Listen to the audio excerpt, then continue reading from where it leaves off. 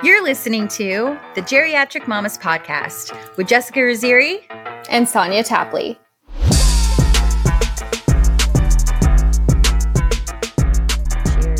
Cheers. Yeah, this thing is definitely going to give me some hives. Yeah, for sure. For sure.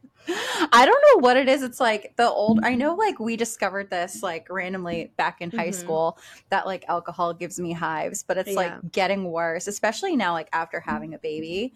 Like it's like I take like one or two sips and I'm just like all inflamed. I'm like that dinosaur from Jurassic Park that just like looks at you and it's like, ah! It's so bad. It like just comes right through your skin. It does. And most people are like, well, maybe just like don't drink. And it's like, yeah. But like also they make these things called allergy pills that helps with preventing. So I can support my habit. No, I'm just kidding. It's not a habit. But yeah, so it's definitely crucial. It's critical for me before holidays to pop a Zyrtec and then just go party. So that way hope for the best. All inflamed. And maybe limit the milky alcoholic beverages. But it's not just that though. It's just all alcohol now. It's all alcohol. It happens with just like a beer and then it'll be like hives. It'll be like halfway through one beer and it's like all hives. It'll be like, wine, hives. Like for a while I thought it was like milky drinks. Cut those. And then I thought it was like really sugary drinks. Cut those. Then I thought like wine. I know that's like sugary. And then I thought beer. And now I'm just realizing it's just alcohol. It's just alcohol itself. It's me. My body rejects it. It's just not cute. Because we are Neanderthals and apparently we're supposed to live on like crumbs and water. Basically. Not even gluten. Like crumbs can't have gluten in them though. I remember when I first started dating Adam and we were at his house in North Hollywood and like we were taking literally straight, oh God, my 20s. We were literally playing this game and then taking straight shots of like Smirnoff blueberry vodka, just like no mixer, just taking the shots like, oh God, I'm going to like throw up thinking about it. And like he decides to go put bagel bites in the oven. And so he goes in the kitchen. I'm like going in there behind him thinking I'm going to be like all cute. And mind you, I was like 7 shots in at this point. And I go in the kitchen. I'm just like, hey, he turns around. He looks at me and he's like, oh my God, are you okay? And I'm like, yeah, I'm great. Why? And he's like, you have spots all over you. And I was like, oh no, it's happening. Like, I look in the mirror and I literally look like a leopard. I had spots all over the place. Back then, he was just like, oh, that's so cute. I'm like, yeah, that's not cute. Oh my God, that's hilarious. Today, if it happened. Well, yeah, love is blind, right? And today he'd be like, Jesus, go take something. Go take a Benadryl. Go take a cold shower. What the fuck is going on with you? It's so bad. A cold shower could help. We probably tried. Oh my God. Well, like sometimes though, my skin gets really, really hot from it. Yeah. It's like all like. It feels good. Just to get the cold water on there. I just realized we've just spent like 3 minutes and 20 seconds talking about my hives from alcohol. So, oh my gosh. Well, merry belated Christmas. So Merry was Christmas. Annabelle so excited about her guitar? She was so excited about her guitar. She walks around with it over her shoulder because, it has the strap. And she is very serious face. And she's like, Mama, sing song for you. And then,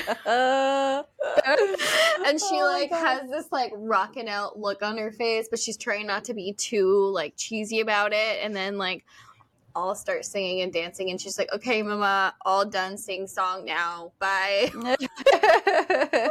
She's like, okay, cut it out. Yeah, but she's really more into her baby dolls. My sister-in-law got her a baby doll set, but she really likes like one particular doll, and she got her a stroller and a pack and play setup. Oh my God, how cute. Yeah, so she thinks that this doll is her actual child, and she calls Mike Grampy and me Mimi, and we help babysit this baby. Oh God, that's awful. She can go play her guitar or play with her Peppa Pig house while we babysit. You know what's hilarious though? You know what's funny is like because like we're geriatrics. Not that we like look like grandparents, but like if things happened a little differently, like we Mm-hmm. could be grandparents, you Right. know, if like we had Right. teenagers right now that like suddenly started popping out kids, like we very well could be. So Yeah. wouldn't it be like kind of funny if you're in public, you're at the playground or something, and she refers to you and Mike as like Nana and Grandpa, and like people Yeah. actually think that like you guys are her Nana and Yeah. Grandpas because you're Yeah. like She like hands us the geriatrics. baby and she's like, "Here, Mimi. Here, That's so Grampy." good. Oh my god, that's so funny. Oh, Yeah. Annabelle. Yeah. She's Oh, ridiculous. How did Hayden like his Mercedes like oh, car? Is he it loves it. Yes. We went for a walk the other day. So it's Mm-hmm. this little like the thing is like, you know, at this age, he's not even 2, right? Like he's a little peanut. He's 15 months old. And it was very overwhelming for him. Like there was a Mm-hmm. lot of things coming at him. My parents from Maine sent so much stuff for him. And then he got like a bunch of stuff from his grandparents and, you know, aunts and uncles out here, which is awesome. But like, you know, it's a lot for a baby, you know? And so it's Yeah. like even a little bit older, any kid, I would say like, you know, Mm-hmm. under 5 or whatever, it's a lot. Mm-hmm. And so he'd get really excited about something and then something else would come out and he'd get excited about it, but then he would almost like not really melt down, but you could just see him getting really overwhelmed and kind of like Yeah. exhausted because it was a lot. So what's happening is like he's now like going through now that like all the noise of Christmas has kind of settled down and like all like I actually went through and I like started like pulling out things that are kind of too like Mm-hmm. he's a baby but like too baby for him, you know Yeah. what I mean, that like 6-month olds will play with but 15 Mm-hmm. months old are kind of like not really, they don't really care Yeah. about it anymore. So I've Yeah. been pulling all that stuff out and kind of like making room for the new stuff. And so now that the noise of Christmas has settled down and he has time to kind of go through the things that he just got, he's like, it's like he's just like re-receiving these things again for the Yeah. first time because he's like, Mm-hmm. like all excited. I'm like, yeah, I know. So to answer your question, he loved the Mercedes. He loves that it makes noise.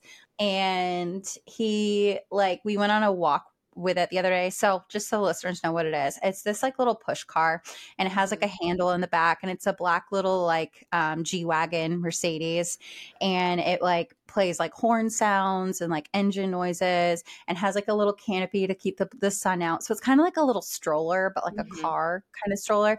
And then when he gets a little bit older, you can take like the bars off the sides. You can take the handle part off, and it's just like a normal little push car. My brother actually built him like before he was born this like really cool hot rod that's like way better, but it's still a little old for him. Like he Mm-hmm. doesn't like you have to like you can't push it straight on, you have to pull it, and it kind Mm-hmm. of gives me anxiety like having him behind me and not really Mm-hmm. seeing, especially since there's no way for him to be strapped in. Yeah. And there's a lot of sharp corners and he's already kind of cut himself on it a couple times, so I'm like, we're just gonna hold off on that, we'll wait for you a little bit older for that one. So got this, not as cool as the hot rod, but it's still pretty cool. We went for a walk yesterday over, there's like a like little pond by us, little man-made pond with like ducks and stuff.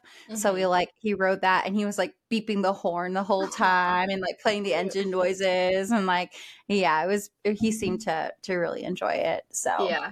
but yeah, I think like one of his like toys that he is really excited about, like he likes that. He also liked the Mega Blocks truck I got him, like the Mm-hmm. John Deere Mega Blocks. He's been liking that. But he really loves Don Quixote on PBS Kids. Mm-hmm. I'm trying to wean him off of it because the purple panda is so annoying.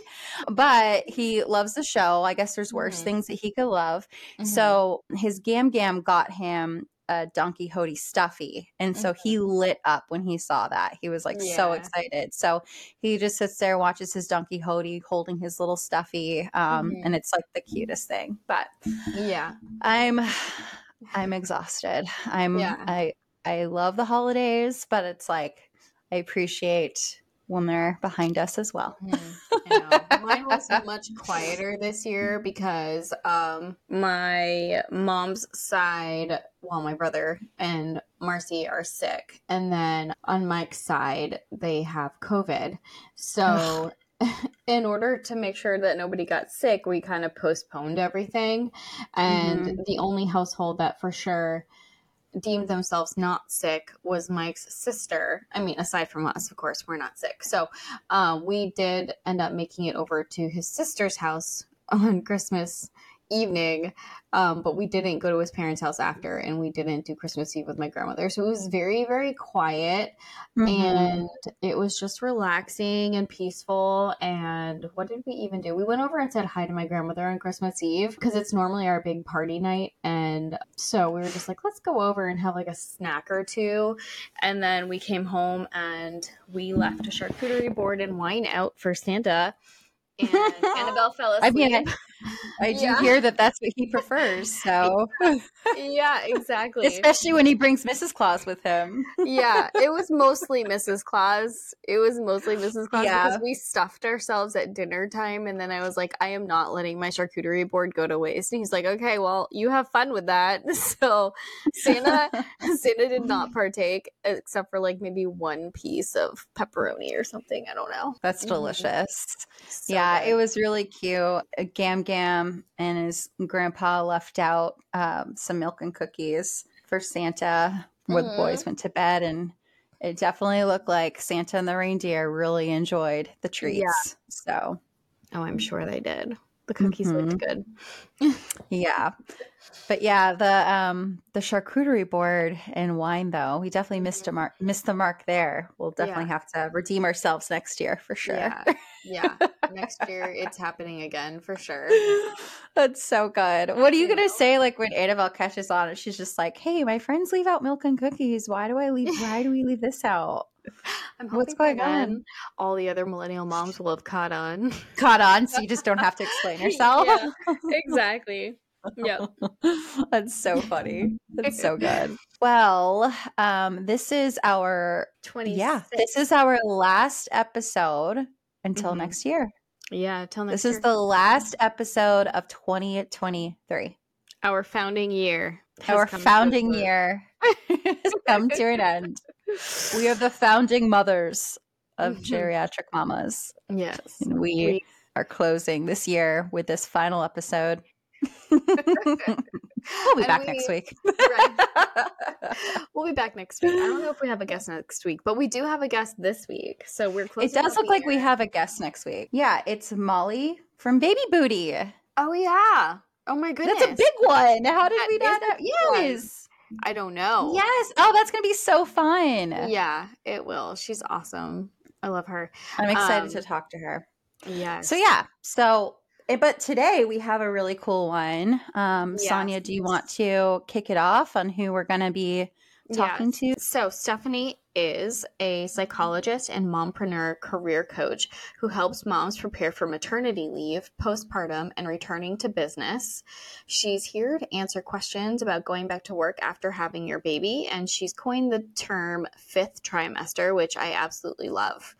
Can't wait to hear her talk about all of this. It's invaluable. And I know we've talked about it a few times. We've talked about going back to work and balancing mom life, career life. But we've also talked about, PTSD from infertility, which kind of all goes hand in hand with what Stephanie does. So I'm really interested to hear her take on all this stuff. It's going to be great. But also, I love the term mompreneur as well. So. Yes. Exactly. That's pretty cool. I feel like I took on like the whole mompreneur thing because this is my only job now. And when we were having our conversation just to, talk about planning the episode and everything she said was how I was feeling when I was going back to work with Annabelle. So it's crazy. A lot of us feel the same. That's for sure. There's just this feeling of relief when you open up to somebody, and then it's like you just realize that they get it, and they are literally saying the things that you're thinking, and it's like it doesn't necessarily change what you're going through, but there's something that happens when you know that you're not alone, and you're just like, finally, because when I talk to my husband about this, he doesn't get it. When I talk to my friends who didn't go through XYZ, they're supportive, but they don't really get it. But it's to talk to somebody who actually freaking gets it is just finally, right. Right. Exactly. Yeah, that's awesome. Well, should we let her in? Yeah, So just definitely. hanging out in our waiting room. Yeah, let's do All that. right, let's let her in. Hello, Stephanie. Welcome. We're so Thank excited you. to have you. I'm excited to be here. Yes, I just literally just like tripped on my cord. My foot just got stuck. Sorry about that. For You heard once, a bunch it's of Jessica making the yeah. microphone noises You and not heard a me. bunch of wrestling on the microphone. Sorry about that.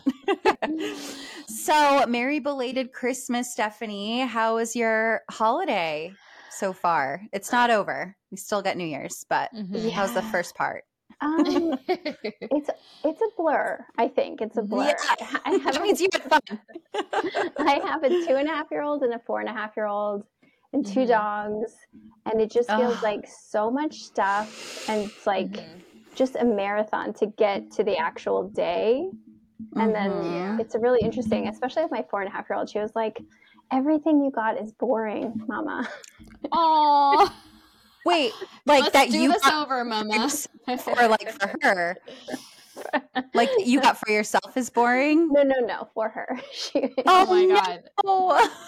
She wants a Christmas do-over. Now, do you guys tell her about Santa Claus? Does she think it's you, or does she think it's Santa Claus, or both? No, she thinks it's Santa Claus, but I think like, it's a combination of we were, like most other parents, wrapping presents late Christmas Eve, and we were wrapping them like, in and out most of the day. And my husband comes up and I see like the next morning that he had labeled, like he had done like some Santa Claus ones, but he also did like to my daughter from Dada. And I was like, wait, where am I in this? Oh my gosh, that is hilarious. And he was like, I'm so sorry. I just was so out of it that I assumed you had already done that for some gifts. And I was like, no, we didn't. I didn't do that. That is hilarious. That's so good. Was it at least stuff that he picked out, or was it stuff that you had picked out and he just decided to claim?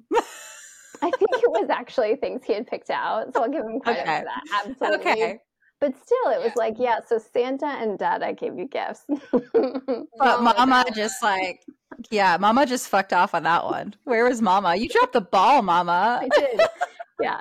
And then I got her like oh my gosh, boring gifts that she, like it's like a lot of art supplies and walkie-talkies, which she was on the walkie-talkie like all day. It was like but it's boring apparently. Well, she but clearly apparently loves it. Yeah. Is she a Gemini? Is she a Gemini? Mine's a Gemini, and she said something about boring as well. Yeah, she was just, well, then she like qualified later. She was like, it's a boring color. That's what I meant. So she was walking it back. Oh my God. Specific. That's so funny. Well, it's so true though. Like you said, like it's a marathon to get here because it's like us moms, we're the magic, we're the magic of Christmas. And it's like we're the ones that like make it all happen and come to life. And usually dad just needs to show up and like everything just happens.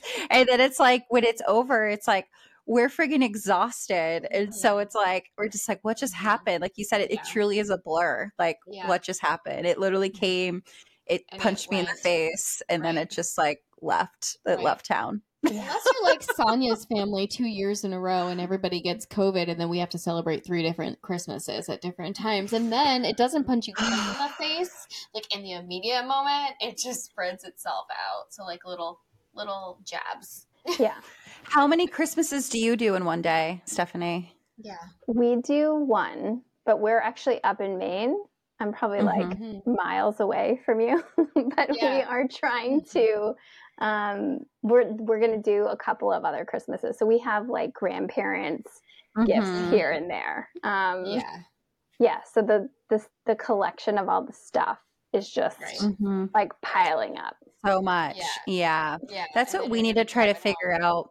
That's what we need to try to figure out. Cause like when we go home, so I'm in Texas right now, but when I'm from Maine, and when I go home to Maine, it's just like the one Christmas, and we might visit like some aunts and uncles and stuff, but it's like just like the one Christmas at home, and it's very chill and it's great.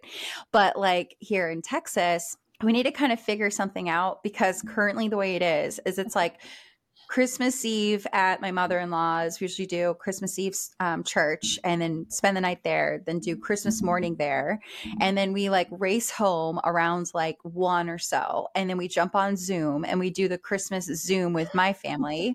And then we like quickly like pivot and change and reload up the car with more stuff again. And then we go over to either like my father-in-law's or my sister-in-law's and we do the Christmas with his dad and like that. And so it's just like, it's literally 3 Christmases in one day. And it is so stressful. Yeah, it's like, oh my God.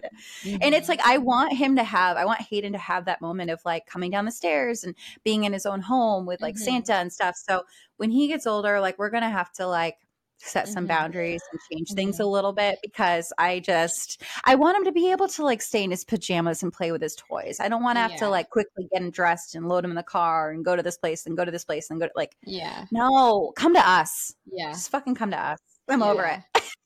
That's an idea. I feel like come to us at like, it's like such an important theme for grandparents or family members, like come to us in general, like all year long.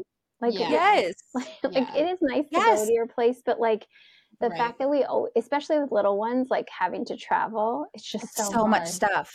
Yeah. It's so hard. It's so much and like stuff.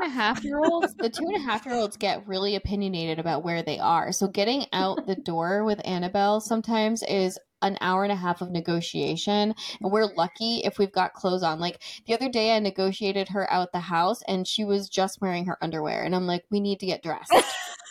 Like we need clothes on, and then that was a whole other problem for her. So like, oh my God. Yeah. That's why grandparents should just come to you. Yeah. It's a lot because it's like, okay, like what about food? Like, is there going to be like baby friendly stuff for him to eat? Because he has a lot of teeth, but not all of them yet. So I need to make sure it's easy to dissolvable and it's something that he can chew and something that he's even going to like and eat.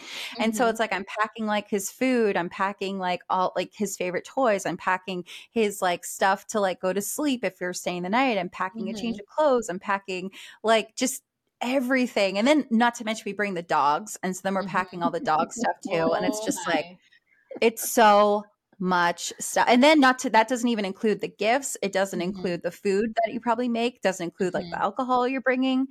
And then it's like you arrive and you literally feel like a bag lady with all this shit. And people are just like, oh, hey, you look stressed out. Are you okay? Like, I know. My grandmother has said to me I wonder why I'm stressed. Right. My grandmother has literally said to me before, like after we get there 15 minutes late, she's like, oh, I guess life is a little different when you have a baby. I don't know. And I'm like, yeah, no, it's quite different. Wait, wasn't that the day that you said that you had a blowout? Like you had just changed a massive blowout? She was still a newborn. She was probably 4 weeks old. And we lived in this town where they don't do trash pickup. You have to bring trash to the dump. And it was a Sunday. And so we were like, okay, cool. We have time. We're going to bring our trash to the dump on our way out of Standish to go to this family barbecue. And we got there 15 minutes late because she had this massive blowout that covered the like entire car seat. It was all the way up to her hair in the back of her head. And yes, she did have a lot of hair when she was born. So it was there. And then we had to basically strip down the car seat, like make sure she was clean, put on new clothes. And that was basically the 15 minutes. I mean, we were hustling. But also you weren't even late. I think you said that usually like she's used to you getting there early, but this time you showed up on time though. Yeah. But this time you showed up on time. Yeah. So she wasn't even late. She showed up on time and she still got shit. Like she's just like, what? And my baby, I'm like, okay, like I passed my baby off to her like with 2 hands, like here, hopefully she doesn't smell too bad. Oh my God. So much. Nana want to hold a baby? It's so crazy. And you're still hormonal at that point too. So it's like not helpful. My tongue would get bit like right off by my own self. Like I would just be like, yeah. Don't say anything. Don't say it. Well, this is a good segue, speaking of like hormones, to talk about the fifth trimester that Stephanie has coined the phrase of. I love that because it truly is another trimester. It's a whole other phase that I think people don't really think about or talk about. It's like, okay, you go through like 9 months, you go through like all these things, you go through all the stuff. And then once you like get past like the, little blip that they give you of what's declared postpartum, then you're supposed to then be fine after a few months and move on with your life and everything's great. And it's like, yeah, but no, there's this whole other part that happens after maternity leave that is scary and it's stressful and, not a lot of people really get. So I love that that's really what you've been focusing on. So why don't we just jump right in? Sonia and I have some questions for you. So you're going to be in the hot seat for a little bit. Stephanie. So how do you deal with the anxiety and anticipation of going back to work? Yeah, I mean, I think that like you said, the fifth trimester, even though I think that most people who say they've coined that phrase, I think we're all in the same boat. There's someone who wrote a really great book about the fifth trimester actually recently. But yeah, I think it's this piece of not talking about this other major transition that when I work with women, oftentimes I'm thinking, okay, it's not the end part of postpartum because the World Health Organization says it's 2 years, which I think is really the whole postpartum period is 2 years after birth. That makes sense. Which I feel like is a big relief. Well, at least I found that to be a relief as opposed to 6 weeks, which we have in our society as postpartum. But yeah, the anxiety of going back to work, I think that the way that I work with people around that is to have spaces to allow women to think about work and time not to think about it. I mean, this is if people are anxious and don't really want to go back to work, they're feeling nervous or guilty or scared to separate from their kiddo, Yeah. And to not be in so much control. So I think by having specific time and kind of some check-ins at all right, it's 8 weeks before you're going back to work. Can I have a brief conversation with someone about it? And then I check in again at 4 weeks before I go back to work. And then 2, and then 1. I think tapering into it is helpful to kind of getting a sense of what do I need to organize my brain around? What am I going to wear? How am I going to pack? What do I need to do? What's, because there's a lot of details around it too. Yeah. Does that make sense? No, it does. And you're literally checking off all these things for me that I had anxiety. And I when I went back to work, I was working from home, but there were still those moments of hey, we're going to do a team happy hour. And I'm but I don't have pants. I don't fit in pants. You guys, you see this, but I'm wearing leggings. I'm wearing pajama bottoms. I'm wearing my husband's sweatpants. I don't fit in pants. So it's things like that are just so small, but they're actually so big, and it's just it's a lot of stuff of what am I going to wear? I have no clothes that fit me. And also it's for people that are still breastfeeding too, I remember going out to a happy hour and I was okay, well, I can't drink because I'm still breastfeeding. And I can only be gone for this amount of time. It's going to take me 30 minutes to get down there. I'll be there for about 40 minutes. And then I have to be back in it's going to take me another 30 minutes. So that's an hour and a half.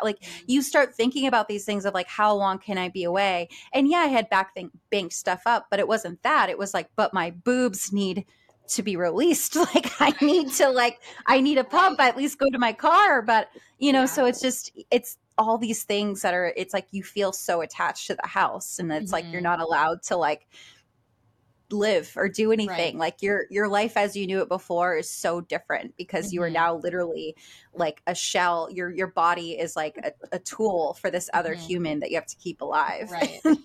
It's very different. Right. Yeah, absolutely. Yeah, I feel you're being, especially I always think of it as a spiral. If the beginning part of post-birth, you're right there with your baby all the time.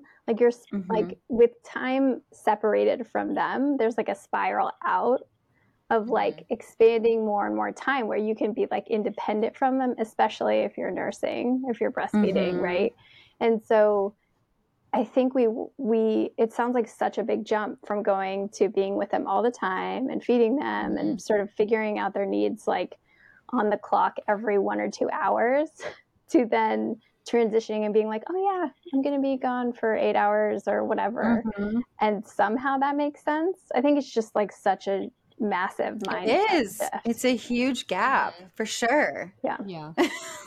And I mean, even in the 6-month maternity leave that I had, and I wasn't really able to breastfeed, it was just so abrupt. I feel like going back to work. Now, my company, I mean, 6 months is a long time, and then they also had the flexible return to work for a few weeks. But still, like you said, going from like basically 0 hours away to 8 hours away. And it all depends on like your job responsibilities and if you can work from home and if you can't work from home, and so much childcare. Is childcare in home? Is childcare out of home? It's a lot. Yeah. And there's so much emotional to it. That I was just about to say too, there's that emotional connection as well of like the anxiety behind like not abandonment, what's the word? Separation anxiety, right? Like there's that, not just for the child, but for the mother too. Right, like exactly. They were in you for 9 months. They were inside of you. They were a part of you. They were feeding off of your organs. It sounds like a parasite, but you know what I mean? But it's true. Correct. And then it's like they're on the outside of your body and they're still feeding off of you in some cases, Yeah. And so like then to all of a sudden just cut that and be like, oh, bye. And it's like, wait, that's literally a part of me now is like gone for like an entire day almost, like, and it's supposed to just be okay. Like, I'm getting the sweats thinking about it. I remember too, like having a call with one of my bosses going back and finding out that I was going to be hybrid, working from home and then, working out in the field as well. And they asked me if I was nervous. And now this person has multiple kids of her own. And she was asking me if I was nervous. And I was like, yeah, I'm definitely a little bit nervous. And she asked me what about? And I was like, just getting out the door in time to be able to go in store, make an impact, and then go pick up my child, come home and still be able to answer the later emails and all that stuff that I would normally have answered during the day if I was working from home. And she was like, you'll get it. Don't worry. Like, it'll be fine. And I'm thinking, yes. However, I'm not like even the most routine child at 6 months, we're still on their time clock. We're not on our time clock. And our day very much depends on them and their attitude, because if you can't physically get them in the car seat because they're screaming, crying, and stiff as a board and won't let you buckle them in, then what are you going to do? You're going to be standing in your driveway just trying to get this child buckled into their car seat. You know what I mean? Like, that's the reality of it. Yeah. I like admire mothers. Stephanie, do you go into the office every day? No, I see. Yeah. So I do coaching and therapy pretty much just from home. So I'm always doing telehealth or sessions virtually. That's awesome. Yeah. I literally like admire the women that are able to do that. And like, because women do, they do, it's a thing where they get up, like my mom did it, right? Like they get up early and they do the breakfast, they pack the lunches, they do a lot of prep the night before, but they like do everything to get out the house on time, get to school, get to work, like do everything that needs to be done. And it's just like, I don't understand. Like those women need applause because like I'm very fortunate to be in the position that I don't need to do that. And already the little times that I do have to get him, even just to get him to his grandmother's a couple days a week, it's like, it's a lot. Like I need my husband's help because it's just like, it's so much. So I seriously applaud the women they're Monday. My sister-in-law does that actually. I should talk to her and be like, tell me, what is that like? It's very interesting. But I mean, I guess when you like, that's what you have to do. It's just part of your routine and you make it work and you figure it out. And I just, they utmost respect because I just know myself and I would hate that for me. Yeah. I mean, I think people deal with it so differently, but I do think a lot of people hate it and feel really, I mean, at least maybe I'm biased because I do therapy and coaching. And so people are coming to me who are already like, I need help. I'm struggling. And so I have a little selection bias, but yeah, I think it's just so much, so many details. And then I think that there's like this expectation of being the ideal mom, and the ideal mom is like a super mom and can just make everything look do everything and just like breeze in and just be easy breezy and like not let the tantrums phase them. I don't know. I think, I think it's hard because that pressure can really get to us, like that comparison pressure, you know? Right. Right. Yeah. Yeah. No, for sure. I'm going to move on to the next question.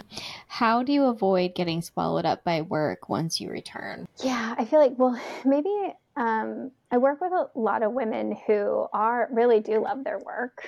And so I think that the transition back, particularly when it's their first baby, it's like the transition back is both exciting, but also a little overwhelming that they're going to get back, like not being able to get peeled away from their computers and or off their phones, and they feel fearful they're going to not be present with their kids, like through these like super critical moments.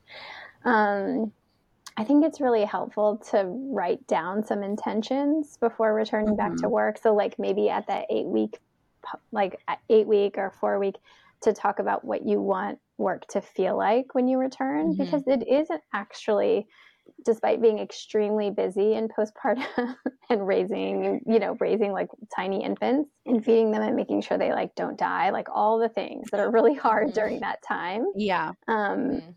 And you're also sleep deprived. I do think that there's like this really interesting reflection point about your work and your career during that period, where women are really like thinking about like, man, I do actually love these parts of my career and I don't love these other parts. And so how it's like writing out intentions of, and maybe identifying specifically which boundaries they struggle with. Like, what are the things that actually suck them in that don't feel productive? Like, is it sending like the perfect email? Is it like rebooking? Like, is it like the task lists that are written down like 15 times? You know, I'm not sure. It looks different for everyone. So finding a way to set those boundaries and then recheck in after like a couple of months back to work, understanding like, that wasn't realistic. Like, I actually do need to do A, B, C, D, but like finding ways to have a little bit of goal setting around it. No, I like that. Yeah, I think that's a really good one, because it's like, for me, I know I tried jumping right back in, like full throttle of like, here I am, this is great, like I'm in the zone, but it's like you're not fully in the zone, because it's like you have, like in my case, you know, like on some days, like I have Hayden in the background, you know, so I'm definitely like distracted, and then like I end up working later to try to make up for what happened or the day, or I'm skipping my own lunch to try to like make up for whatever, and it's like I'm being pulled, you know, in so many different directions just to, you know, do the most at all times. So I think definitely setting, you know, writing down like expectations and what, you know, truly needs to happen and when, and, you know, really like not thinking that like it has to be exactly like it was before, because like it's not going to be, you know, at the end of the day, like all my work cares about is that like, at the end of the day, I'm getting my job done. And at the end of the day, all like my family cares about is that like I'm present and I'm able to give them what they need in return. So it's like finding a way to like balance both ends and like writing down what absolutely needs to happen. And then just finding a way to kind of like juggle in between that, instead of just feeling like you have to do all the other stuff in between as well. It sounds easy when you say it like that, but when you actually do it, it's like, oh God. It doesn't sound easy. No, that does not. It doesn't. No. Okay. Well, and it's so hard. It makes me wonder, like, what if it was a different list? If it wasn't about like what you had to do, but like what you wanted to do, like how would your job look different? Because well, I wouldn't have one. Hence, that's what it would be. I mean, Stephanie's mompreneur title. if I'm being honest, like that's what it would look like. I wouldn't have that. This would be my job. This podcast and my child and my family. That would be my life. Yeah. This is, you know, like that's yeah. Like, no, I don't think anybody depending on what your career is, you know, like I don't think anybody really wakes up and says like, yes, please let me like work under this dictatorship of a company that can like literally what to do, when to do it, my desk all day, and how to do it. Yeah. Like, especially when we also have a tiny dictator who's telling us when they need to eat, when they need their diaper changed, when they need and that dictator is so scary sometimes. You know, so scary. The emotions that I feel when my child cries is beyond. Yeah. I mean, I think we're like adequately hazed in the beginning part of postpartum to like, I think I'm going to always be a little scared about put down time. Like, like they're going to be 21 and I'm going to be like, I don't know. I hope they go to sleep. That's so funny. Oh my god, it sounds like me when Mike comes home from work and he's like, did she have a nap today? Because she's a nap skipper, which means she goes to bed at a normal hour. She takes a nap, she stays up till midnight because we can't. There's no way around it. And so he'll come home from work and he'll be like, did she take a nap today? No, I hope that means she's gonna go to sleep. Nope. It doesn't. It doesn't. That's like when I go pick Hayden up from my grandmother's, from his grandmother's. Yeah. And she's like, well, he didn't really nap today. And it's because he's just like so excited while he's there that he just can't settle down. He has like the worst case of FOMO and just, and he won't nap. He'll nap like for me, like at home, like right now, he's going on a 2-hour nap right now. And like he'll probably want to take like another hour or 2-hour nap later as well. But like at his grandmother's, he just doesn't nap. And then it's always the same thing. Like, well, you know, hopefully he'll be ready to go to sleep early. No, he won't. What's going to happen is he's going to cry with me all the way home because it's my fault that he didn't nap today. And then he's going to demand his dinner the second I walk through the door. And then he's going to terrorize me until about 10 o'clock at night. And then he's going to scream at me when I try to lay him down. That's basically what happens when he misses his nap. It's it's not fun. Stephanie, I hope you feel the entertainment here. Yeah. Well, this is actually a good segue to this next question. So, you know, with all of that going on, what are some things that you would suggest for helping women or mamas be better communicators with like what it is that they need with their partners, coworkers, family, friends? I'm horrible at asking for help. I feel like that's why Sonia gave me this question to ask you. I'm horrible. Yeah, but I really am. I'm awful at asking for help. Like I'll just like figure it out. And I think like also too, like a lot of my family and I know my husband just like they expect me to do it all because like it's what I do. It's in my nature. I just do it all. And so like when it comes time for like asking for help, like I hate it and I'm not good at it. And it's usually like at the point where I'm like ready to explode or like, and I just start melting down over something that's so stupid. And I'm like, just do this. I need you to do this. And it's just like, okay, sorry. Like didn't know it was a big deal, you know? So yeah, what's some things that you would suggest for people like me that are just emotionally unstable? Well, I'm like holding myself back from like asking, but why? Why do you think that's, you know, like just like digging into. Yes, do it. Do your magic on me. Okay, can I say I told myself and Jessica and our listeners that I would never say this about myself again, but we know you're type A, Sonia. You are too. Okay, there's a part of me that's type A. Yeah, exactly. Okay, what is type A? We got that out.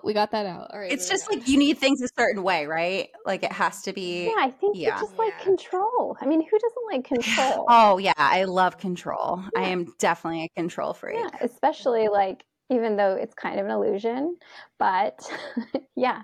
But it's like it's that thing where I'm like, if you want something done right, do it yourself. I know. I hate relying on other people.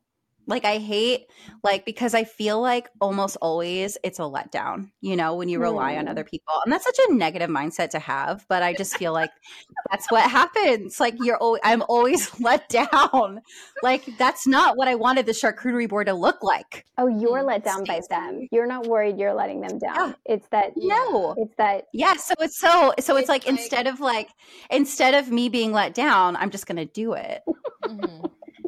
Yeah. So like, You it's almost as it's if a problem. everyone around us is I weaponizing think I need therapy. incompetence. You know what I mean? It's like Weaponized incompetence from not just our husbands, but everyone else around us. Except my grandmother I grew up like raised by the woman who my grandmother raised. So the three of us are pretty much all on the same page. So whatever my grandmother does is usually something I would do. So she doesn't weaponize incompetence, and mostly Mike's mom doesn't most of the time. Yeah. Mike for sure does. Yeah. I mean, I think that it's like such a big issue asking for help. Yeah. It's like a mountain, right? I think that one of the first things for me that's important is, do you even know what you need? Yeah. Usually no. Like, I know I need help, or maybe it's like I feel like there's so many details, like we've just listed out, like Christmas, bedtime, naps, like all these things where there's like actually like a lot of detail and analysis that's involved in the process. And yet like in our society, we value work processes. So like how much do we know about the research about emailing and like blocking time? Like, but we don't value all the mental work that's involved in raising children and having children. Right. And so I think part of it is sometimes the words can't even come to my mind. It's like, I need this and that, and I need that, and I need you to go get that. And sometimes things just happen so fast, like a blowout, right? Yeah. And I just like are on it. And and like verbalizing what you need. I feel like I would need like military training to be able to like know how to communicate. I need this. I would have to be on my game. Yeah. So I think part of what I recommend is for women to invest in this really uncomfortable question, which is, what do I need right now? And like ask it over and over again. What do I need right now? And sometimes it's helpful to have a therapist just asking you. She's definitely recommending. She's like, it kind of sounds like you need some extra help here. Just to say, or a therapist to ask you, like, so what do you need? Yeah. What do you need? Yeah. I hated when my therapist asked me that, but after years, right?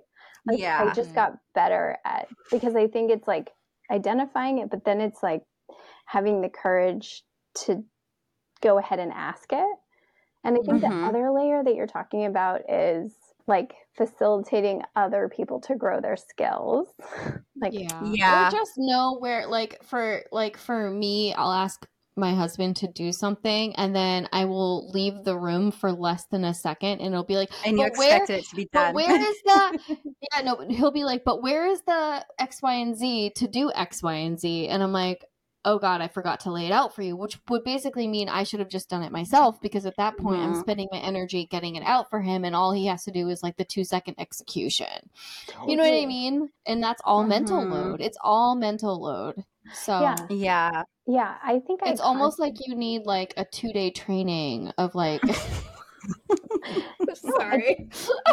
I don't think it's true. I don't think little girls are taught, like, I think part of this is also like being young and not being used to asking for help. I think we were kind of socialized, like, figure it out yourself. Oh, you're so smart. You figured out like what you needed. You got what you needed. Right. And I think, I don't know. So I think it's definitely a skill, but I find for myself, I will often, like you said, like look for evidence that I shouldn't be asking for help.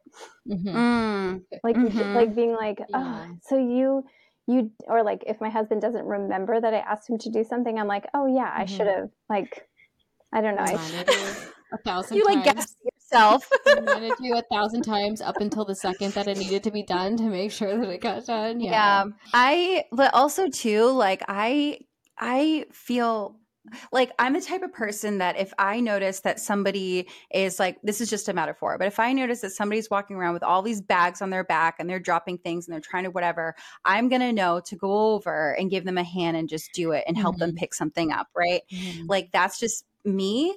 And so like, I feel like with me, like I feel like I shouldn't have to ask for certain things, right? Like, I feel like I shouldn't have to. And it almost annoys me that I have to ask. Yeah. Like, you see that I'm getting up extra early to do X, Y, Z. You see I haven't showered yet today. You see that I'm stressed out over da da da da. Why do you have to wait for me to freak out or have a meltdown or like ask you, like, why can't you just help?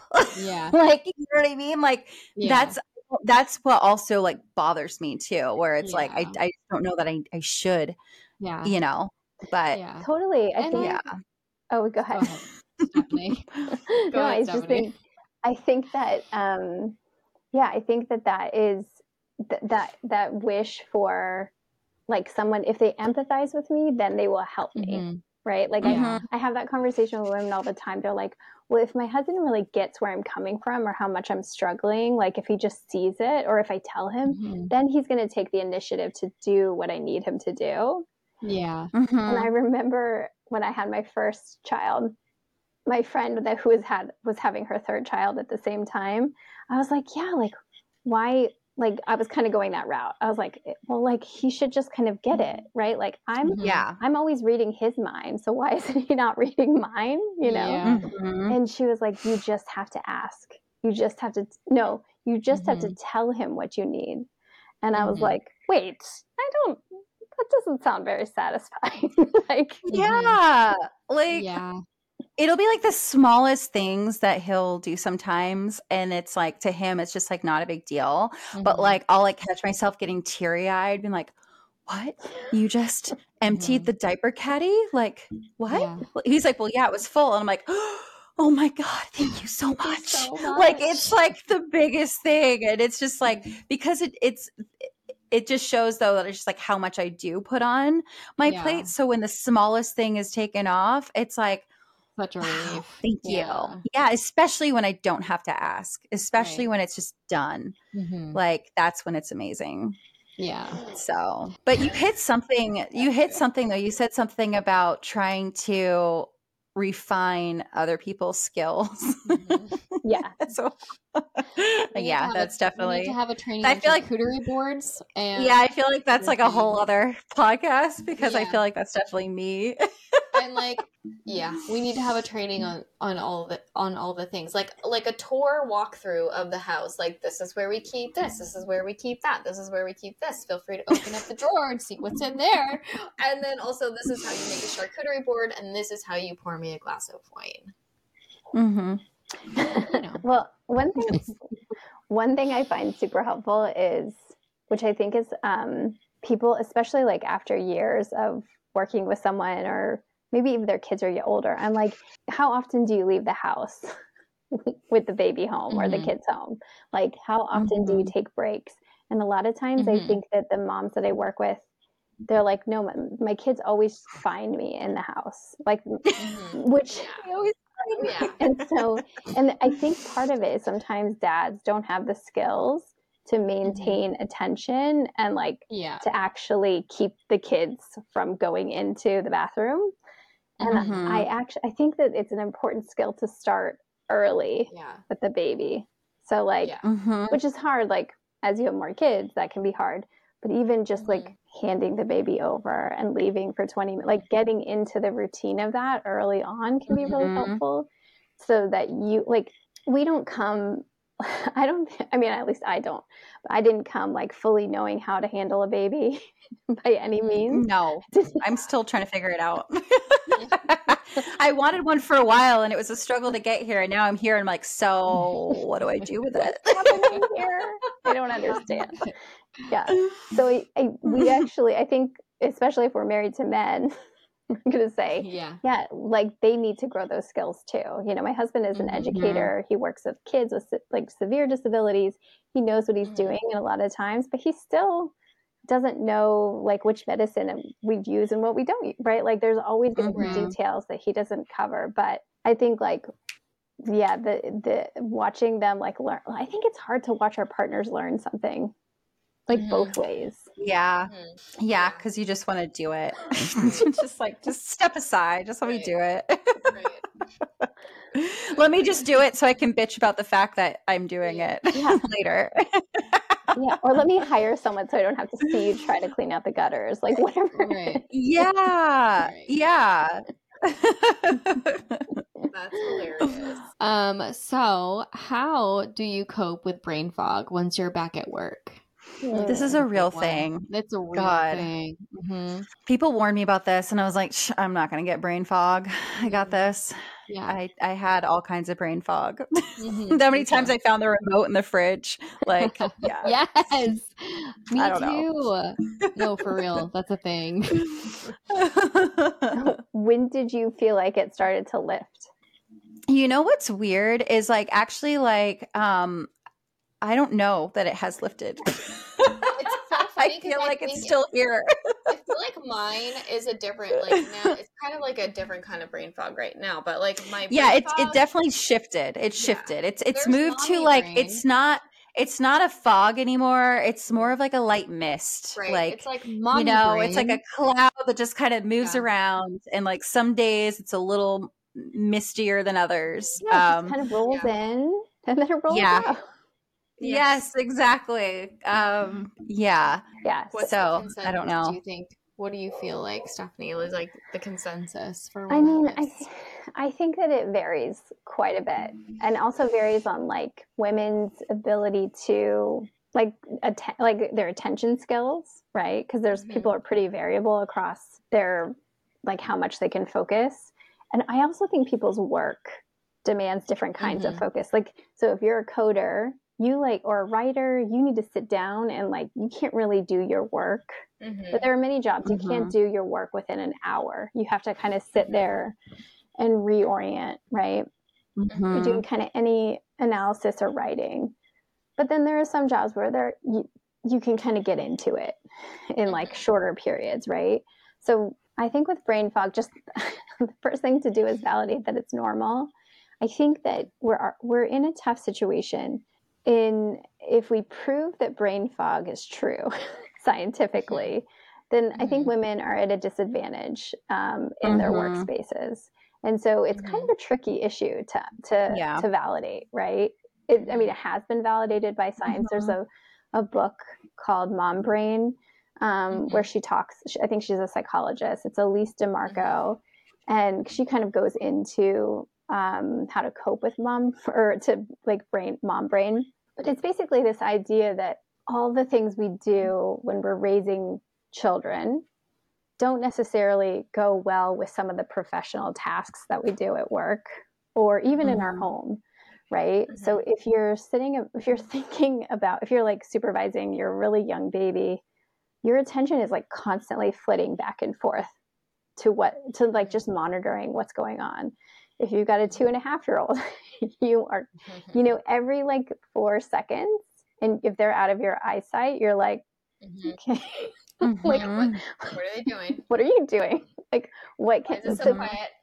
Yeah, so it's like it's just like a survival skill. It's like it's essential for caring for and supervising kids, and so it makes it really hard. I think people feel like, gosh, none of my words are together. So if you have a job where you need to communicate like clearly or like sound like you're smart. Yeah, I just need to sound like I'm smart. I think that's where you really feel it. Like, cause your like brain is trying hard to like use a skill that you don't need as much when you're right there with your like 3-year-old or even your 10-year-old,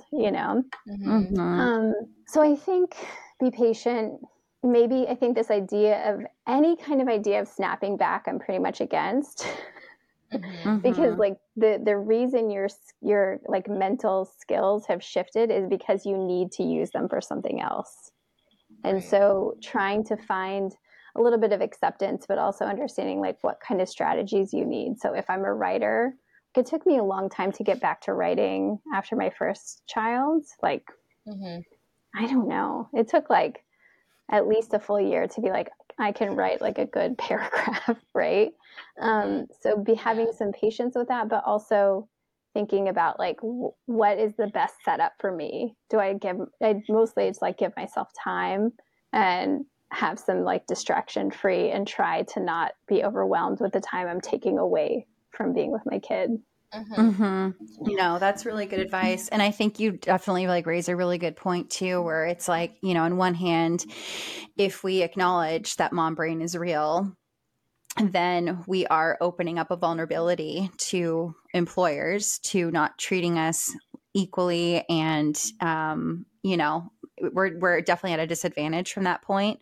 But then at the same time, if we also just try to pretend it's not a thing, then we're also at a disadvantage because we're not given the grace that we need to do XYZ. So it's truly kind of like a no-win situation on both ends. It is. It's so hard. It's like that's going to make you anxious. The latter, what you just said, right? Is like knowing that you're not clear, but having to fake it until you, right? Yeah. I think it's really hard for sure. So I know we were talking about this a little bit ago, but what are some tips or like what advice do you have for managing all the details of packing everyone up in the morning and getting them to, getting yourself to work on time and them to daycare or school and basically doing all the things and being present when you're supposed to be present? Well, and this one is hard because it's like systems will help you, certainly. Like making sure that you have some kind of system for, even if it's like, what probably would be helpful for me, which I don't do enough, is like having a little checklist of everything that needs to go in the bag. Because I'm the person that totally is going to be like, oh yeah, I need a checklist. I just forgot shoes today. He doesn't need shoes, right? He doesn't need shoes. It's not a big deal. Yeah. So I think on the other side of that, we can get really neurotic and perfectionistic about all the details. Like it feels like, I think I had a client who was like, she was about to go back to work and she was like, I'm thinking about buying this special dresser where I line everything out of my toddler's clothes so that like when they wake up, they know like, oh, this is like Wednesday's clothes and I do it on Sunday.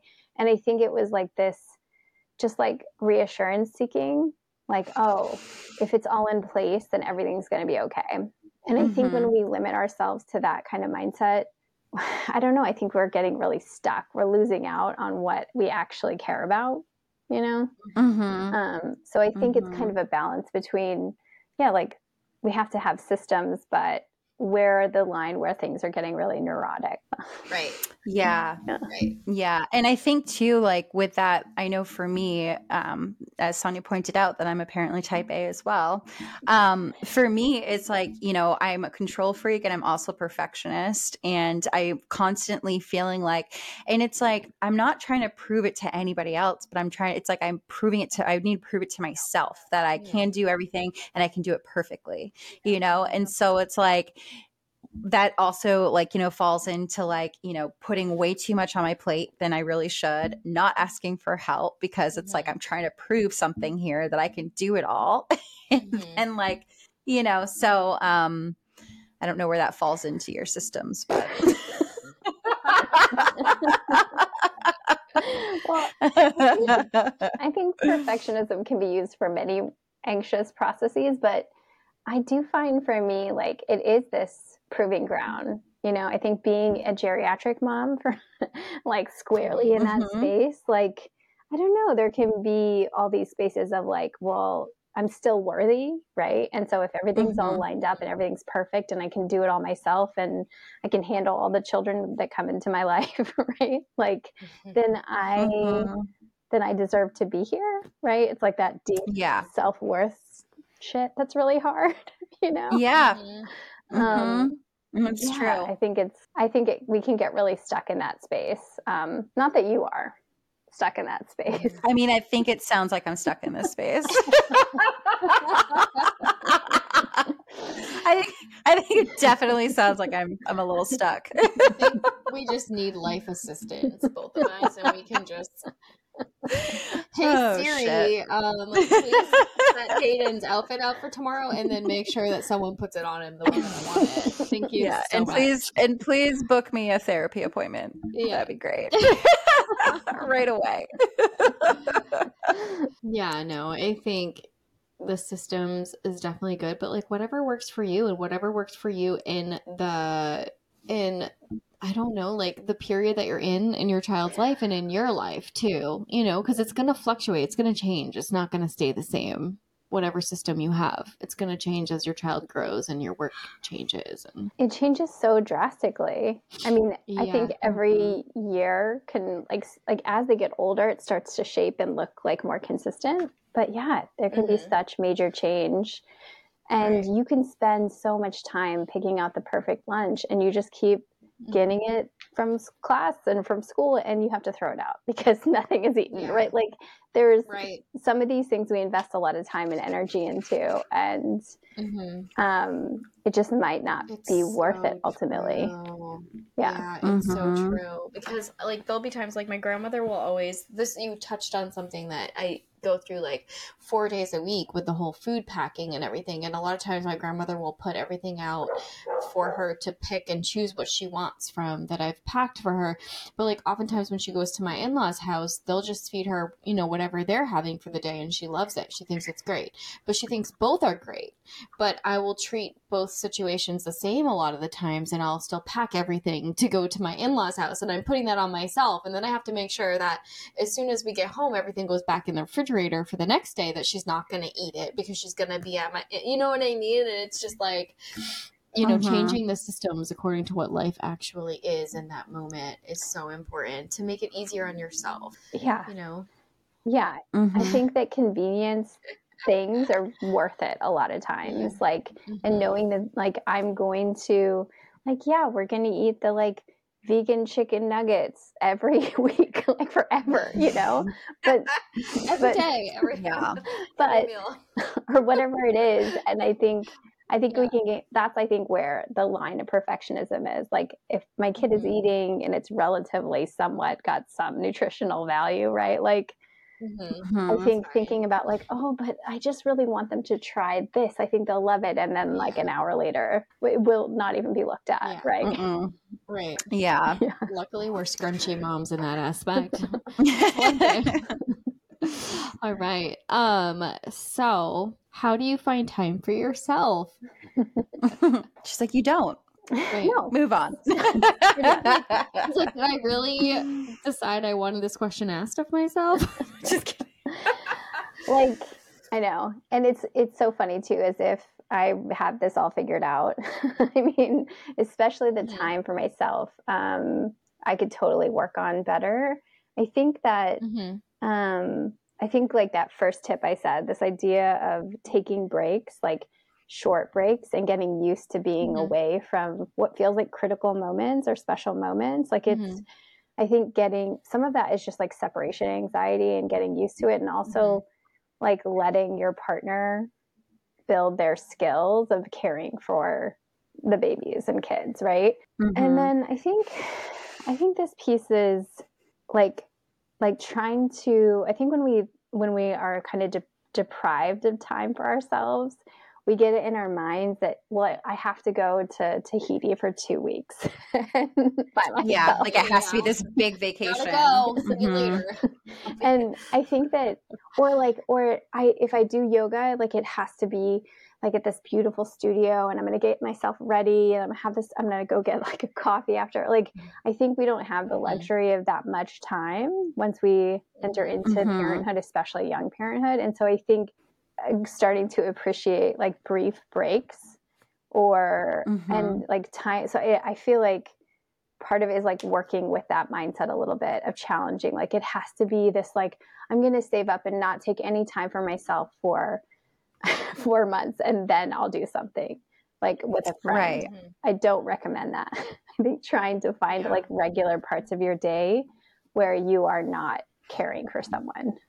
I notice like, even it could be something as small as like going to Target by myself, like not bringing Hayden with me. Like when he's like goes down for a nap, or if he's here, like if my husband's home, whatever, and he's like with my husband, it's like, I don't even need anything. Like I could just be like mindlessly walking up and down the aisles. Like I found myself at Costco like a few weeks ago. I spent like almost 2 hours at Costco, like bought nothing. Yeah. I think I bought batteries. And then I literally just like walked up and down the aisles forever. And it was just like the point of like just being by myself, you know, was just so nice. Yeah. So yeah, so I'm definitely like way past the vacation. I'm just taking it wherever I can get it at this point. Yeah. If you see me in Costco sipping a pina colada, you'll know what's going on in my world. Doing the dishes without my 2.5-year-old stomping on the inside of it, making me feel like it's going to break, is almost a luxury because she's like 28 pounds, and at home, when I open up the dishwasher, she climbs onto the opening of it so she can get her spoons out and all that. Meanwhile, I'm scrambling to make sure she can't touch the knives and kill herself or break the dishwasher and then hurt herself that way. And like, I remember one time I was like, oh, thank you so much, Nan, for taking her. I'll be back at 4:30. I'm only working until like 3, but I'm going to go home and do dishes or whatever. And she's like, oh, she really doesn't bother me here when I do dishes at all. She's just kind of like occupied. And I'm like, cool.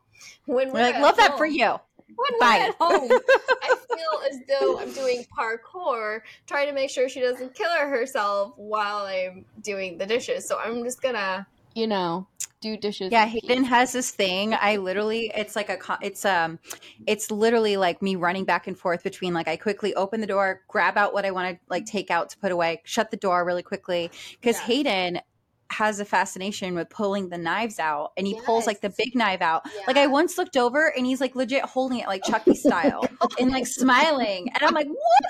It's like our parenting episode. Yeah, oh my God. Awful. Yes, it's exactly like the parenting episode, and it scared the shit out of me. Except the difference is I didn't sit there watching him hold it. I immediately took it from him. Right. But he just like, that's the first thing he goes to. It's because they have white shiny handles, and I think he's just like, ooh, pretty. And he like grabs it, and it's awful. So it's like I usually have to like quickly like run him to the living room, and then I quickly run over, and I have about 30 seconds to quickly grab whatever plates I can, shut the door, put them away. So I'm right there with you. It's awful. So like sometimes a moment to yourself can just mean, and I know that this goes against all the reels on Instagram about time to yourself. Doing dishes is not a luxury, but sometimes it is. Feel like luxury. Sometimes it is. Yeah. Totally. Yeah. I think that I think like any kind of judgment around what should be your time to yourself is not really useful. Like, does it actually feel centering? Does it actually feel like, I mean, I think that there's like so much expectation into how you should be using your time as a mom, right? Like, I think even for me, it took me a long time in my business to actually, like, if I wasn't getting directly paid that hour to like do work, right? So like doing notes or any other type of like marketing like that, I would do when like the kids are asleep, as opposed to like just like taking the time to get unpaid, like to be unpaid, but actually do my work, right? Right. I think we can feel like we always need to be useful, like, or above and beyond productive, Yeah. No, I totally agree. Okay, so Stephanie, how do you find help if you're feeling really anxious to the point where you start to feel a bit robotic or numb? Please, for the love, tell us. It's like, how do you get off this rat wheel? Well, I mean, I think this question it's tricky because like when I start to hear people talk about feeling like robots or numb, I then dig a little bit deeper, like how low is someone feeling? Because I think sometimes those words mean depression to me. They don't always have to mean it, but it can be depression. And I think we can feel really, like even myself can feel really scared when a therapist starts to like dig a little bit deeper, being like, oh, am I really depressed? I don't have time to be depressed right now. But I think if we're in that space, depression is really treatable. And I think the more we kind of push it off and the more we ignore that it's happening, the more often it's just going to get worse, right? So I think at that point, it's just kind of checking in to be like, well, have I felt like a robot for more than 2 weeks? Have I felt numb? Do I have these other things going on? But I also think like, so if you're not in that zone, if it's not feeling really heavy, then, and you're not saying like, okay, I need to go talk to someone, or I need to like try to find a therapist, which is of course like not an easy feat right now. yeah, I think trying to find things that engage us, that don't feel, because I think part of it is like, yeah, it's like this resistance to taking breaks and feeling inspired, like you're enjoying the things that we really are used to enjoying or used to enjoy, you know? I think for me, I find it like if I'm going through the motions and I'm not really, and I'm spending time with my kids and I'm like, oh, usually I would really enjoy this time. Like, why am I feeling so disconnected? You know? Yeah. Lots of. No, that's a really good point. Just further validating therapy needs to happen. Yes. Jessica's world. It can be really helpful. But also, I mean, I feel like for me, when I was working in a job that had 10,000 moving parts while also having a baby that was constantly fluctuating, I never felt like I was impactful at either being a mom or being an employee. And I feel like ever since just being a podcast host and working around the podcast, which is a huge passion project for me that I can really sink my teeth into, I'm not feeling like a robot who's not getting anything done anywhere. And I know like the analogy of being a robot might not necessarily make sense as far as like not being able to make an impact, but I really did feel like a robot at that point when I wasn't able to make an impact on motherhood or my job. And I don't feel like that anymore. I just feel like when you're able to do something that you really, really, really love and it pertains to your life and what you're passionate about in your life, it, for me anyways, it made a huge impact on, I guess I was depressed. Like, I guess I kind of was depressed, but I didn't know I was, you know what I mean? And I'm not in that space anymore. And I really think it's because I'm doing what I love and I'm able to talk about being a mom and, you know, all that stuff. And I've noticed a night and day difference in you, Sonia. Yeah. Like from that time to like since we've started doing this, and you not, you know, having that job anymore. Like it's definitely like a weight is lifted. And, huge. You know, I don't get any rage texts anymore, so that's nice.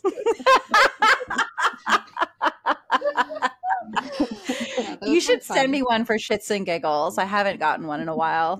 No, I know. I don't know what I would send it about, but I'm sure I can figure it out. Really send an old one. Be like, oh yeah, I'll screenshot it. Screenshot them. Like, here you go. I think I deleted all of those. I erased them from everywhere. Oh shit! Yeah. Well, I felt very special because I think it was just me and your husband that were getting them, so I felt thank God. I felt very special. Yeah, I think people often think that so you may have been depressed. It sounds like you might, you know, but also I think burnout can feel like the beginning stages of that, you know. Yeah. And burnout. I think that sometimes people think like, well, the antidote to burnout is going to be rest. Like I just need to sleep, you know? But but the research says like you need to actually like be enlivened. You need to be like inspired and that can help kind of like wake up your body again to feel like engaged and interested. And it sounds like this project is like taking you out of that space. Yeah, that makes sense for sure. So, what if your birth was difficult, or you faced feeding difficulties, or your postpartum period was disappointing and it keeps coming up in your mind? There's so much in that. I mean, but I'm sure you've got some thoughts on it.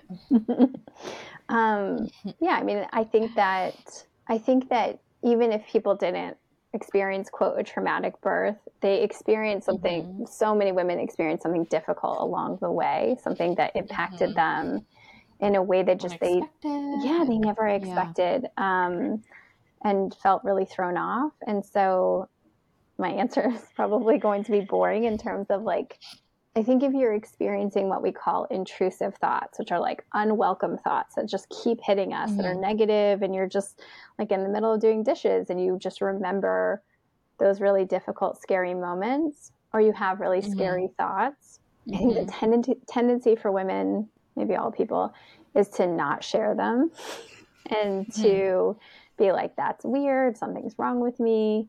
And I think that people, you know, therapy isn't the only way for people to heal, but it can. So sometimes you can have a loved one and you can share, who a really kind loved one, you can share some of these scary thoughts and they can say like, oh my gosh, that's horrible.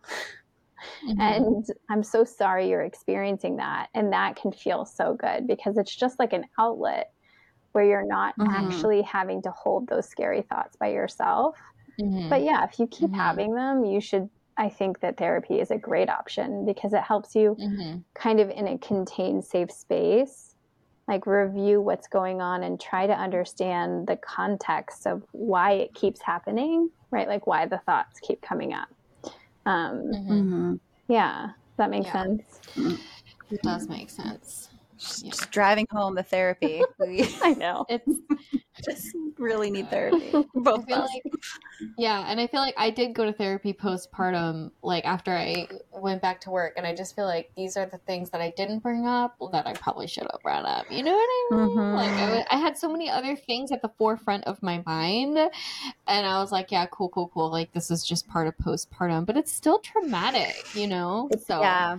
Well, it's probably stuff that maybe like had you kept going, it probably would have eventually started uncovering. Because I mean, that's how therapy works, right? Yeah. It's like different layers. So it's like you get in, you address one, but it's like, but why is that coming up? Why is that triggering you? Now let's talk about this. Like, okay, but why was that? Let's talk about this. And so you start, like, the longer you go, the more it starts uncovering things. So yeah, I bet you would have eventually gotten there. It would have eventually spilled out. Yeah. And like, I think even though it feels really hard because it feels like therapy is in such high demand that like once you get someone, you're like you're my only hope, right?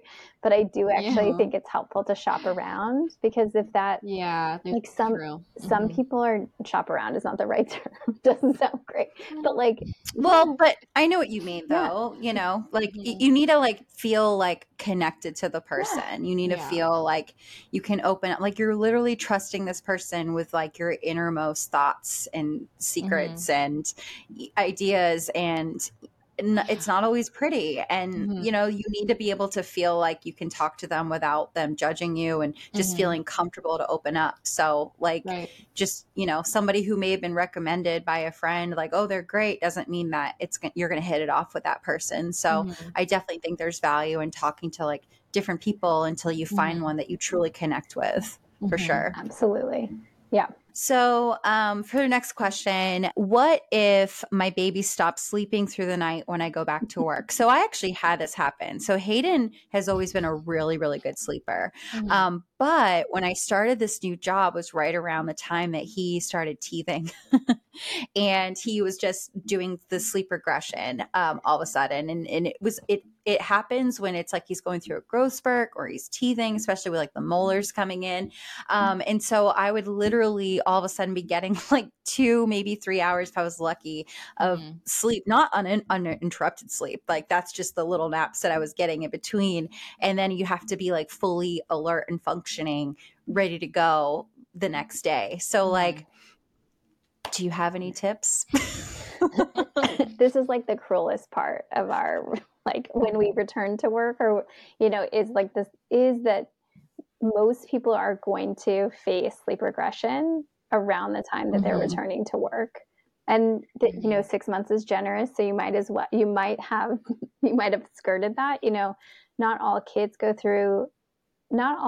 are impacted with sleep regression in the same way, but I've worked with women, and I think part of it that has helped me understand that is kind of hearing about different babies and like how, like I know the research, but I also see like, man, there are some babies that as much as it makes the mom uncomfortable initially, sleep training was the answer for them. Like some version of sleep training or sleep coaching was the answer for them to actually get the sleep that they needed, because it was they were at a point where their kids were 9 months old and they hadn't done any intensive sleep intervention, and their kiddo was like, no, actually I just want you up, you know, I want like every couple of like I'm gonna have a couple of good days and then I'm gonna have a couple of bad days, and then like I'm always going to keep you questioning like where I'm at in my sleep independence.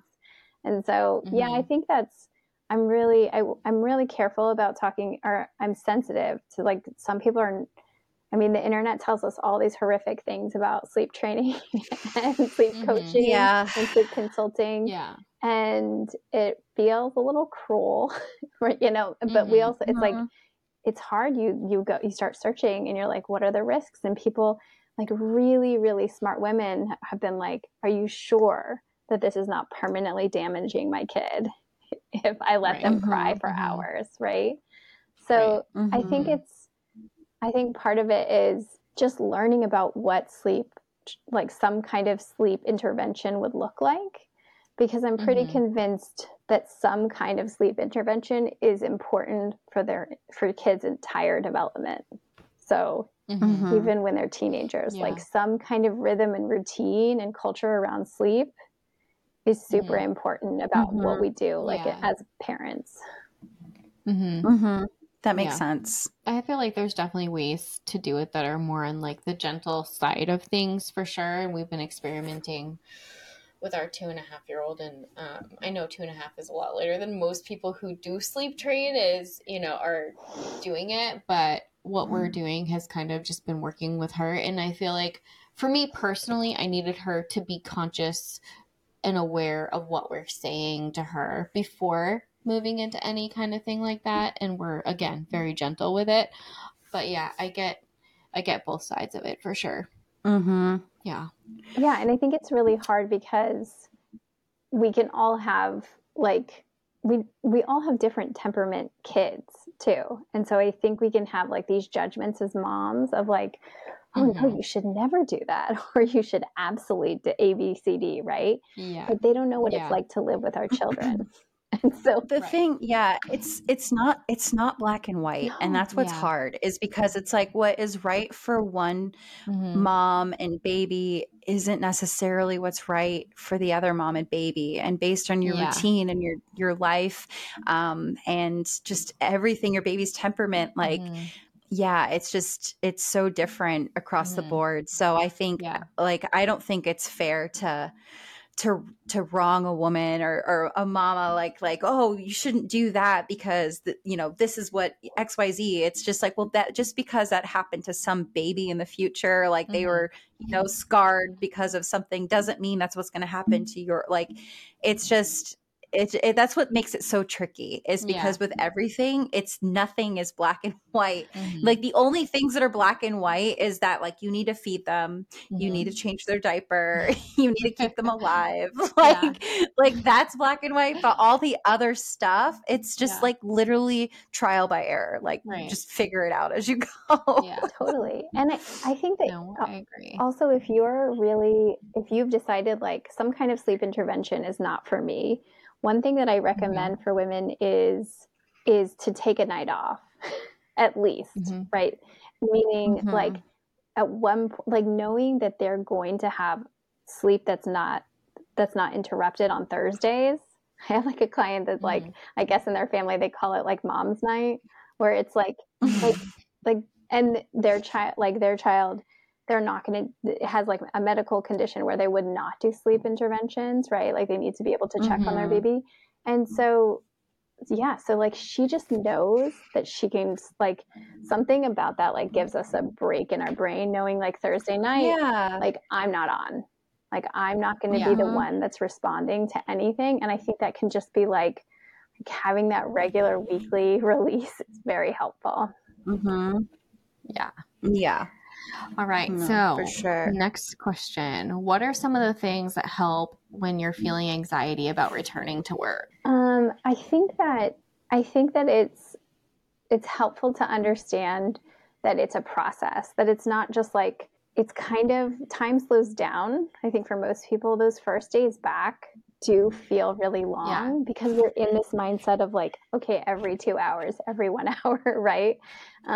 So I think kind of giving ourselves a day-to-day process, and like every 2-hour process when we're returning, knowing that like I have no idea what it's going to feel like months after I return, and I can't imagine it, and that's actually okay. Like you've never been through this before, unless it's like it's later kids, but I still think you're going to adjust no matter what. So having a mindset that allows for not being able to visualize it because you've never done it before.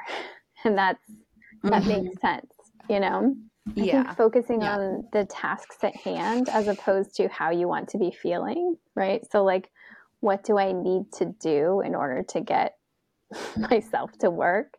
And so having some of like those pragmatic pieces there. And I think like beware of like the proving ground. Like, oh, I need to come back at 100% is just not useful. Yeah, you know? No. We need to be able to ramp up.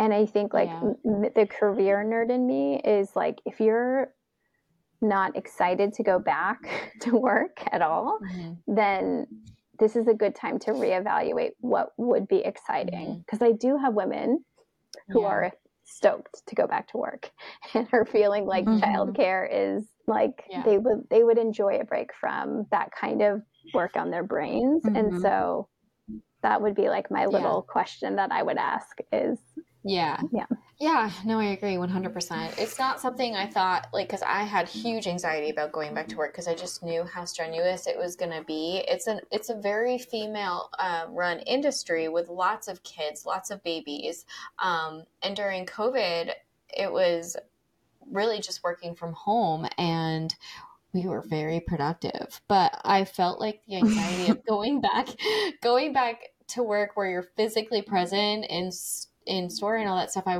had so much anxiety about it given like the first 6 months I experienced with my child. So, and it wasn't my passion anymore. So I just wish that I had like given myself that grace to kind of reevaluate and figure out what to do.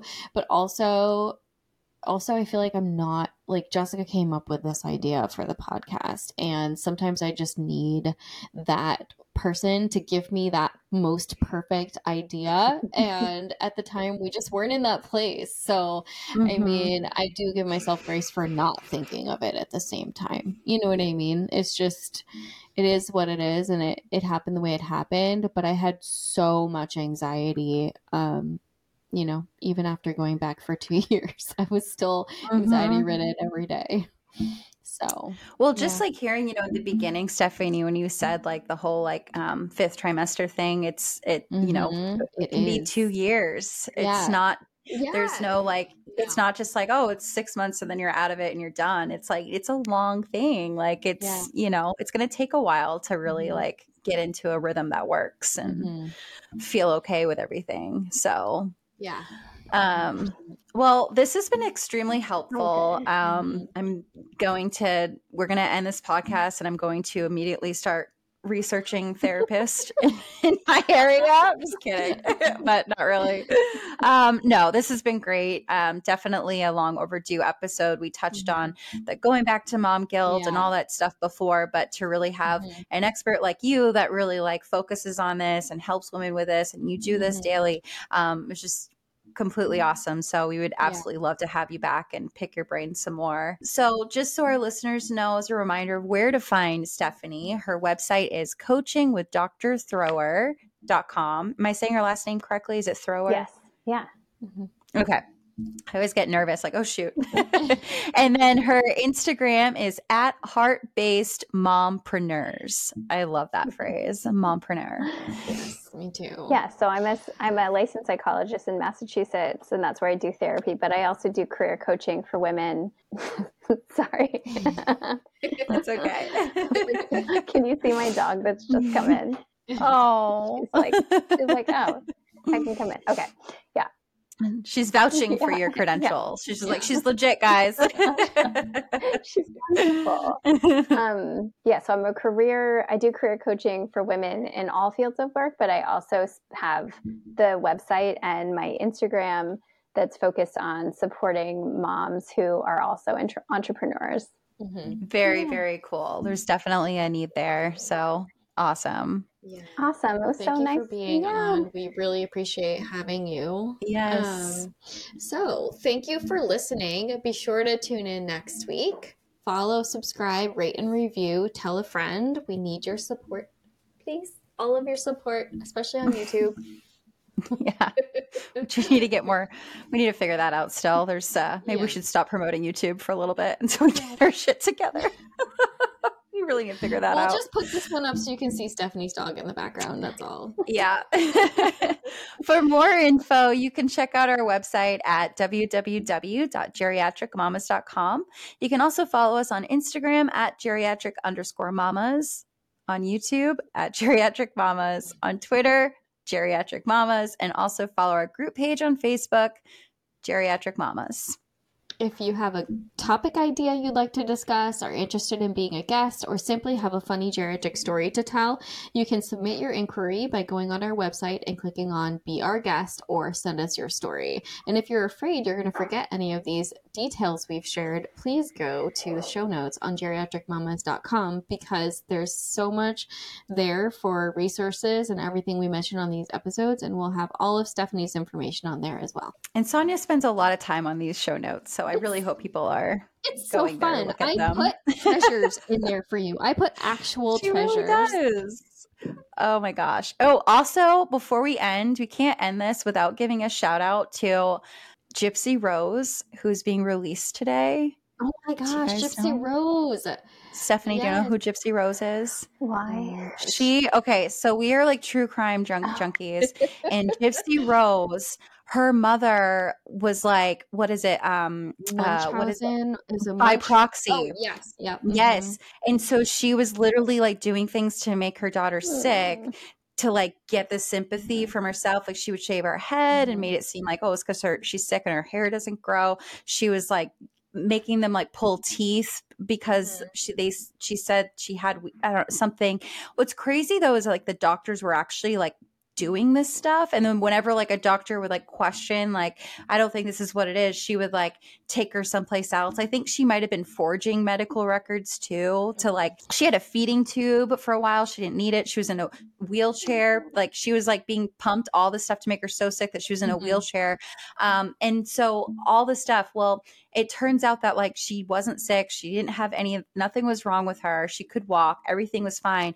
Well, long story short, she ends up, her and her like boyfriend who she met online end up murdering her mother, and then she's like locked up, which it's like she was already in prison her entire life, like she was literally like escaping, not that I think murder's the right, but like that's basically what happened. And so basically everybody's like, get her out, and she's finally being released. She's been in there for a while. She's been there for what, Sonia? Like, I don't know. I need to look it up. Long time. There is a Netflix documentary, so if you haven't watched it, definitely go watch it, because it explains everything, and it's just there's a good Netflix documentary, and then also on Hulu there was actually a scripted was it a movie or a series? I think it's a scripted movie about it as well, which is really good. So yes, she's released today. She's finally stepping in the world, so hopefully she can live a normal life at this point. So yeah. We just like to end these episodes on a happy note, so I thought that was a good pick me up. Congratulations, Gypsy Rose, for being out of jail. Yes. Congratulations, Gypsy Rose. You got this. Thank you, Stephanie.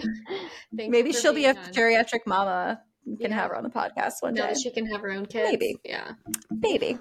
That's goals. All right. Well, thank you so much, Stephanie. This is great. She's like, you had me until you brought up the Gypsy Rose thing, and I'm probably definitely not going to come back. She's like, can I go now, please? You want me to get off this podcast, please? All right. Bye-bye.